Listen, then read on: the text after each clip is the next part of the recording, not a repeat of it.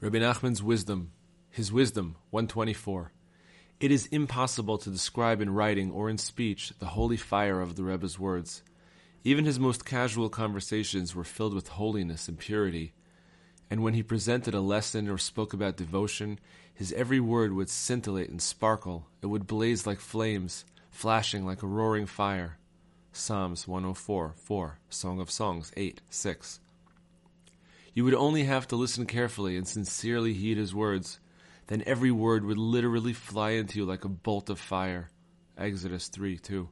You would feel yourself being drawn to God and bound up with him in a wondrous fiery bond. There were many such times when we were standing before his awesome holy splendor that we felt that we no longer had free will. It was as if we were powerless to go against God's will, and we would never again be separated from him. The Rebbe's words drew us so strongly to God that we were sure we could never oppose God's will by transgressing even the most minor commandment. But experiences such as these are totally beyond description. Even today, you can become involved in the Rebbe's published works.